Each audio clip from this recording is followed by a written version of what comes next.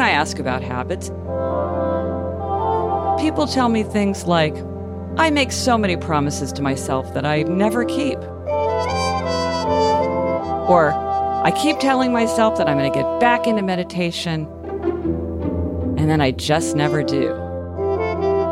Weary resignation.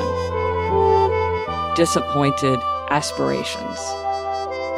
But her reaction is completely different. It's not that she wants habits and can't maintain them. She rejects the entire aim of having habits in the first place. That someone might feel this way has simply never occurred to me. She looks at me as if she wishes she could pull out a string of garlic to ward me off. So of course I want to push her to see how far this idea goes for her.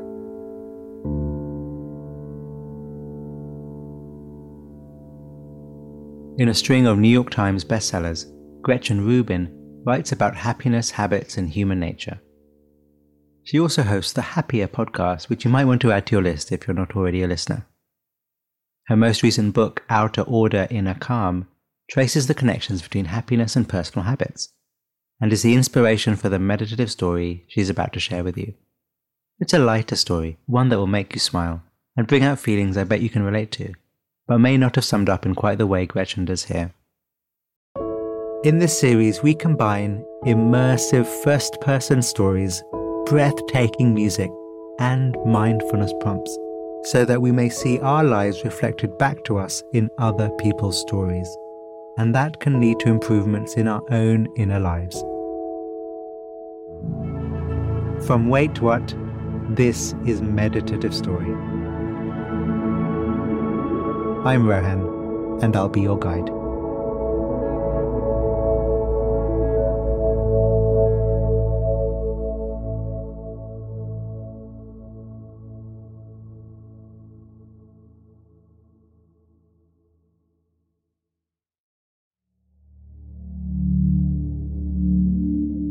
The body relaxed.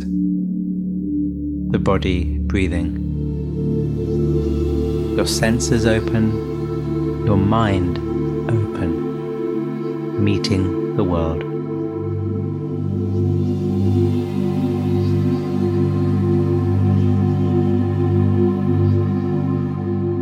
It's a lovely summer night in New York City.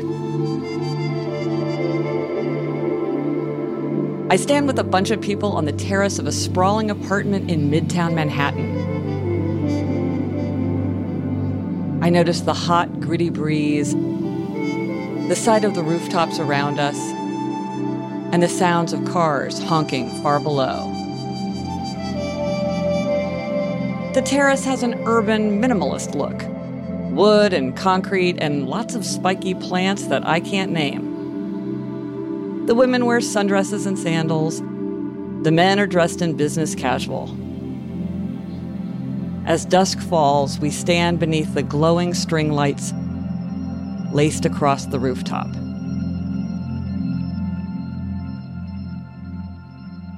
We're here to celebrate the publication of my new book on happiness at home.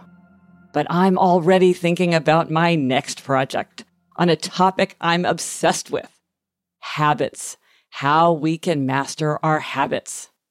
I loved working on the book we're all here for, but now this new idea is on my mind and I can't let it go. I can't help it. It's just such a juicy, delicious topic for me. I love thinking about habits. As I make casual conversation with one group after another, I keep fishing for fresh habit-related insights. I ask questions like, how do you feel about New Year's resolutions? Or, do you ever find it hard to keep your promises to yourself? At some point, I strike up a conversation with a woman I know slightly. She's striking. Her style is pin-up tattoo. She has bright red lipstick, elaborate hair, is slightly retro, and with several tattoos. Her whole look is deliberately, unironically ironic. Very Brooklyn. I remember thinking, she's much hipper than you, Gretchen. What are you working on now? She asked me. I answer, habits. how we can make her break habits. She has such a visceral reaction that she literally takes a step back as the word leaves my mouth. With surprise and something bordering on disgust, she asks, with such sincere astonishment that it makes me laugh, "Why would you ever want to study such an awful subject?" Now, this is interesting. My feelings aren't hurt. I'm just so curious. She's clearly repulsed by the idea. And yet, to me, there's nothing more compelling than a life full of habits. There can never be enough. I tell her how I feel. She shakes her head. Habits are chains, she says. Who wants to live like that? I don't want to do anything that someone else tells me to do. I don't even like to tell myself what to do. Often, when I ask about habits, people tell me things like, I make so many promises to myself that I never keep. Or, I keep telling myself that I'm going to get back into meditation, and then I just never do. Weary resignation. Disappointed aspirations. But her reaction is completely different. It's not that she wants habits and can't maintain them. She rejects the entire aim of having habits in the first place. That someone might feel this way has simply never occurred to me. She looks at me as if she wishes she could pull out a string of garlic to ward me off. So of course I want to push her to see how far this idea goes for her. So, how do you feel about something like marriage? I ask her. Well, I'll tell you, she responds. I love my husband very much, but I have a lot of problems with monogamy. I don't like anybody telling me what I can or can't do. I think, oh, okay. I accepted the whole concept of monogamy pretty quickly. I never really paused to question it. I realize that she sees the world in a profoundly different way from me. My mind is blown. I always assume that everybody feels about habits the way I do.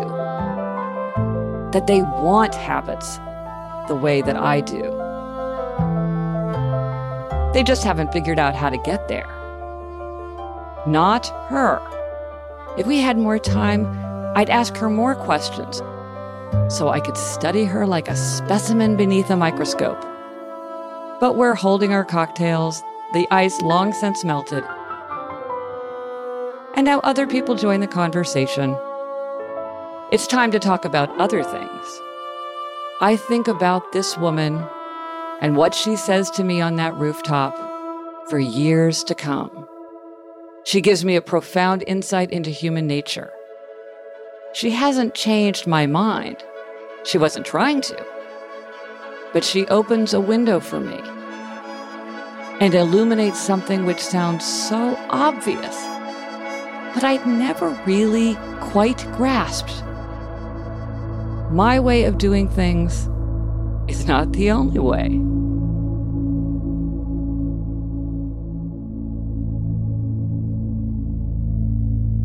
Notice how when Gretchen encounters this person with a radically different position from hers, her first move is one of curiosity, not of rejection.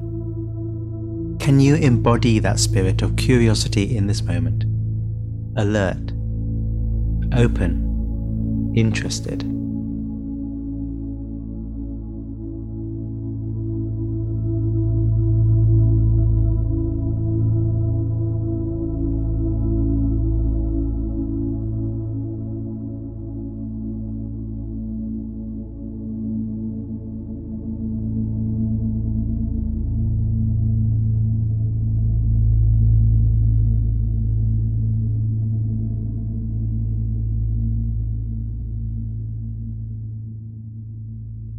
I'd always assumed that if something works for me, it would work for just about anyone. But she makes me realize that there's no one right way to become happier, healthier, more productive, or more creative. We each have to know ourselves. My sister Elizabeth teaches me the same lesson. Elizabeth is clutterblind. She's very messy, my sister. Now, she isn't dirty. There aren't sandwich crusts or apple cores strewn around, no greasy napkins or used Kleenex. It's just, well, cluttered. She doesn't put things away. She just puts things down and leaves them there, sometimes for months, sometimes for years. My sister is the kind of person who sees no reason to make her bed in the morning. It just doesn't make a difference to her, one way or the other. When we were growing up, I kept neat piles of books and class notes organized on my desk, and she kept her textbooks strewn across the floor. She had a pile of almost empty notebooks lying around, each with just one page of notes that she made 2 years ago. I love clearing clutter. And nothing's more fun for me than going to her house to clear her clutter. It's one of my favorite things to do. One visit, I stay with her in her house in Los Angeles, and we embark on one of our epic declutters of the home office she shares with her husband. His stuff I'm not allowed to touch. We dive in. It's March, but there are still Christmas wrapping paper rolls left out. There's a big box of decorations from New Year's Eve. A hat and bedazzled glasses in the shape of 2019 sit on top. There are empty shopping bags and cardboard boxes all around the room. Elizabeth has a fabulous Hollywood career, so there's also a lot of random TV and movie swag sitting around the office. We decide what stays and what goes. Wouldn't you like to give away this branded martini shaker? I ask, with an obviously leading question. Especially given that you never make martinis? Isn't there someone else who might enjoy this? She sits on her sofa, sips a Diet Coke, and tells me what I can and can't get rid of. We create a recycling pile and a pile for donations. I've decluttered with her before, many times, in fact. During previous visits, I encouraged her to deal with 9 bridesmaids' dresses, 2 fondue sets, never used, dozens of dried-up pens and whiteboard markers, bright red glitter shoes like the ones Dorothy wore in Oz. Once we found a bag of unopened mail that she brought with her when she moved from New York City to Los Angeles, all still unopened. In this clutter clearing, I spot the old neglected fax machine that's occupying a lot of space in the cabinet. The last time I'd visited, I'd urged her to get rid of it.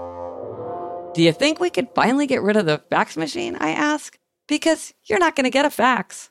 Because A, no one's sending you a fax. And B, you don't even have it plugged in. After I stubbornly stand there for 5 minutes, she relents. Here's what I realize. Elizabeth allows me the pleasure of clearing her clutter because she knows how much I enjoy the process. And it's true, once the clutter's gone, she enjoys having the extra space and having things put away. But really, outer order just doesn't matter very much to her. She doesn't see the mess. It doesn't weigh her down. Even though she's always told me, I don't care. It's hard for me to accept. How can she not care? But she really doesn't. Not the way I care. Our difference doesn't annoy her, it amuses her. She even finds it endearing. For me, outer order contributes to inner calm. And out of love, I want to help her create outer order. And out of love, she lets me do it.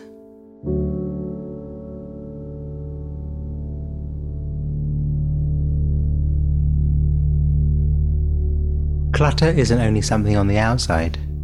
There is also inner clutter. Scattered thoughts, judgments, the wanderings of the mind. Breathing in, letting in the new.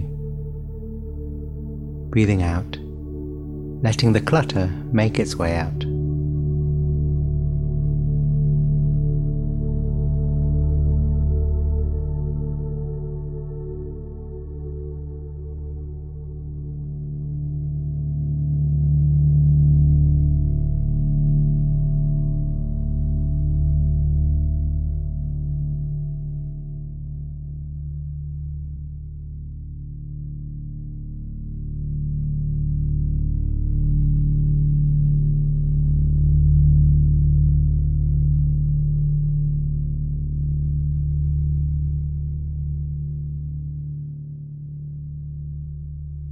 Months later, I'm in a chilly green room, waiting for my turn to speak at a big conference in Texas. I'm giving a talk that I haven't given before, so I spend some time reviewing my notes to make sure I know exactly what I'm going to say.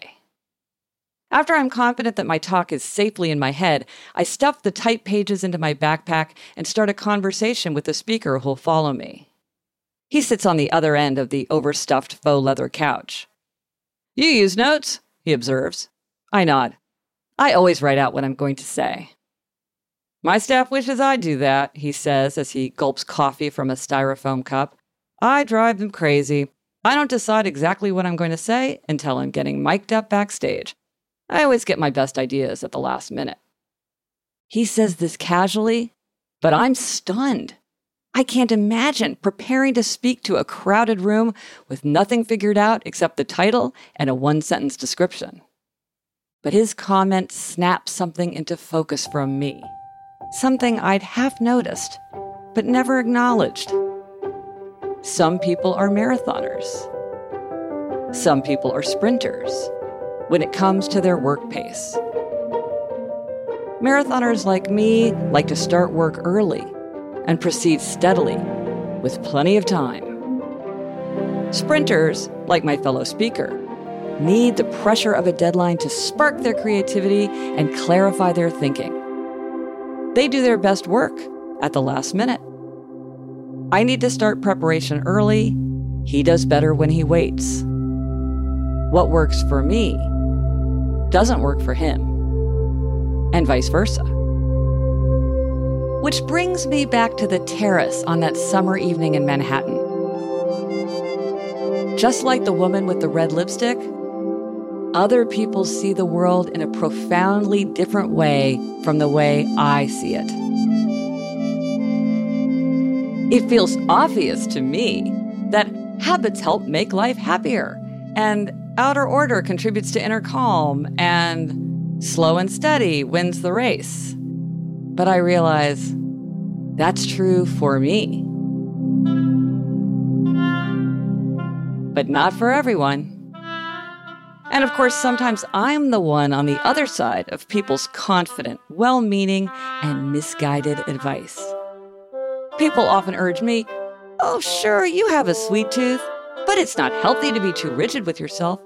Have just 1 or 2 Thin Mint cookies. Have half a dish of ice cream. Follow the 80-20 rule." But I can't. I can have no cookies, or I can have lots of cookies.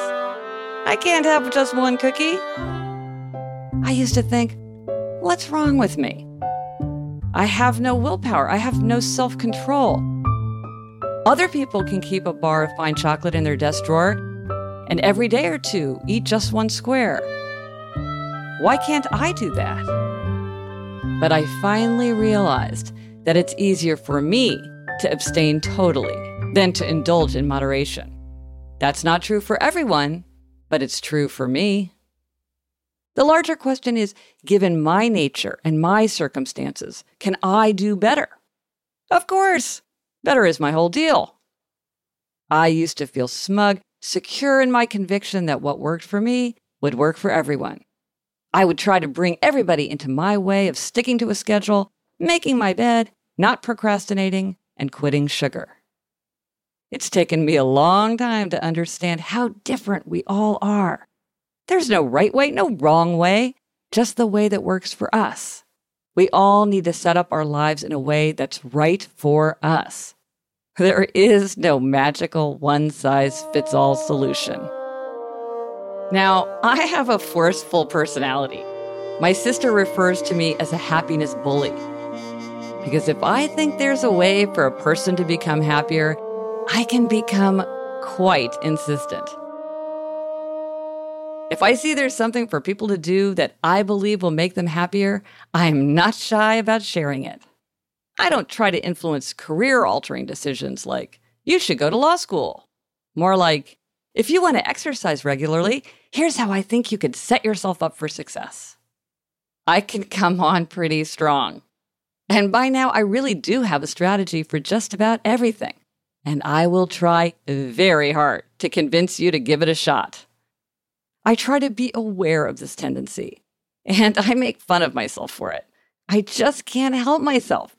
If I think there's a way for you to be happier, I really want to talk about it, even if you don't want to talk about it. But at least now, I appreciate that people see the world in a way that's different from the way I see it.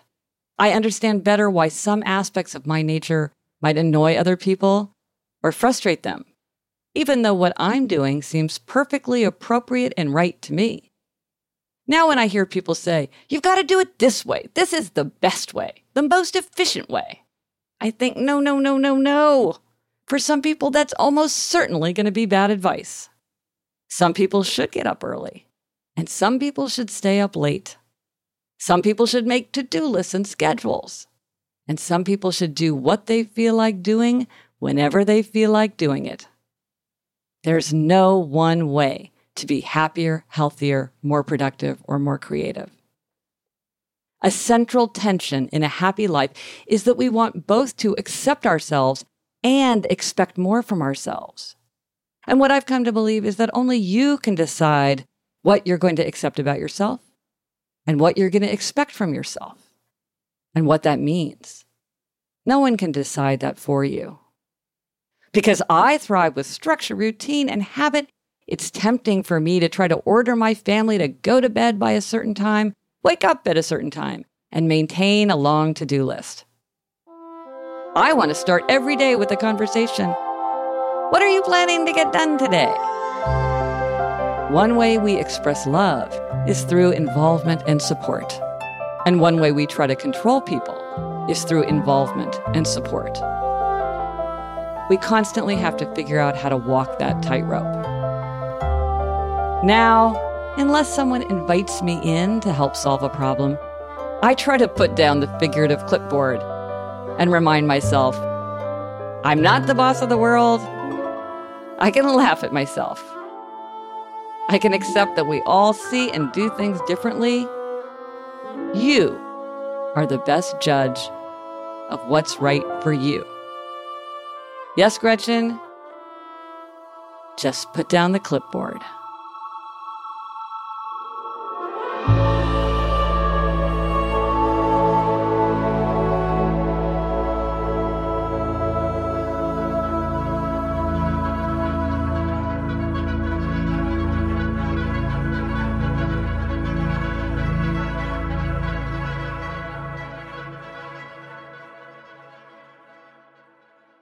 Thank you, Gretchen. When Gretchen talks about putting down the clipboard, what comes to mind for me is the idea of accepting. Accepting doesn't mean running away or dismissing what is happening. Instead, it's about being free. So accepting and freedom is what this meditation we'll explore together is about. Let's go. However your body is, inviting it to relax. Inviting the mind to relax.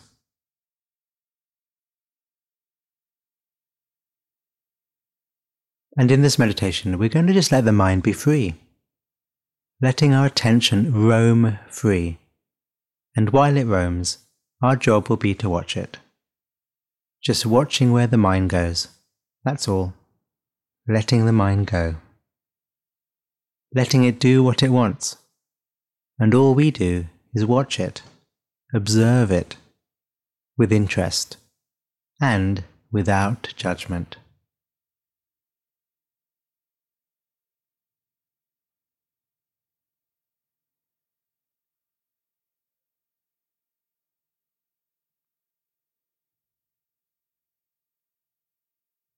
Okay. Inviting the body to relax. Inviting the mind to relax. Inviting the body-mind to relax. Inviting the heart to relax. And again, letting the mind be free. Not asking it to do anything in particular. And all we do is watch.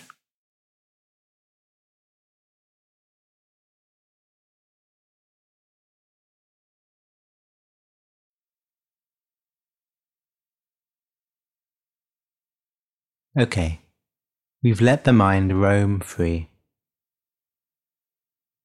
We've watched it, with interest and without judgment. And now we're going to see what more we can learn. When the mind is free to go where it wants, where does it go? When the mind is free to do what it wants, what does it do?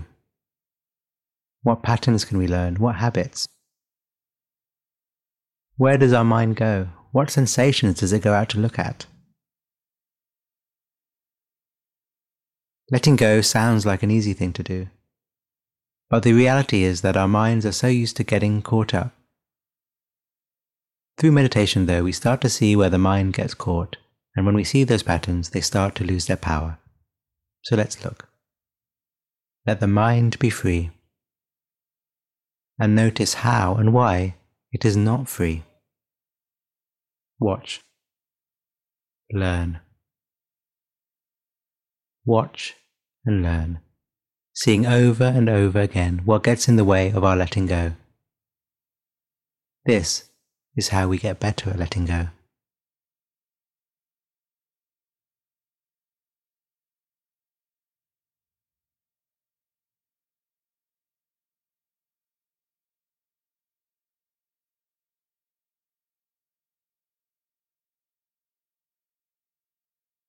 Okay, we're coming to the end of this meditation now. We let the mind be free and without agenda, without clipboard, and then started to notice what happens when we left it to its own devices. Because the more we see the habits, the less power they have. If there is a golden rule of mindfulness, that's basically it. Thank you, and take care.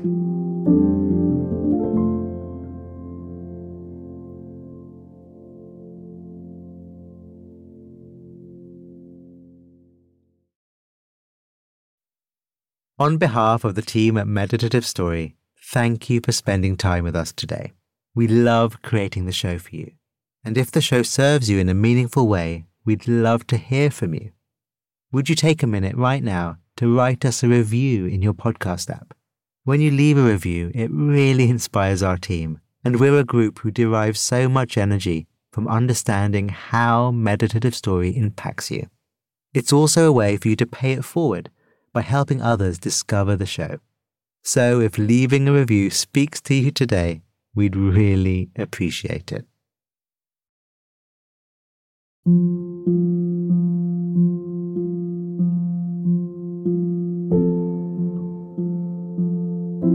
Meditative Story is a Wait What original in partnership with Thrive Global. The show is produced at the studio inside SY Partners in New York. Our executive producers are Darren Triff, June Cohen, Ariana Huffington, and Dan Katz. Our producer is Timothy Liu Lee. Our supervising producer is Jay Punjabi. Our curator is Carrie Goldstein. Original music and sound design is by the Holiday Brothers. Mixing and mastering by Brian Pugh.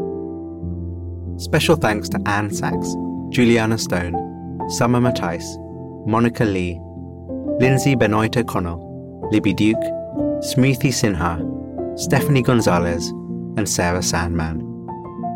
And I'm Rohan Gunatilaka, creator of the Buddhify meditation app and your host. Visit meditativestory.com to find the transcript for this episode.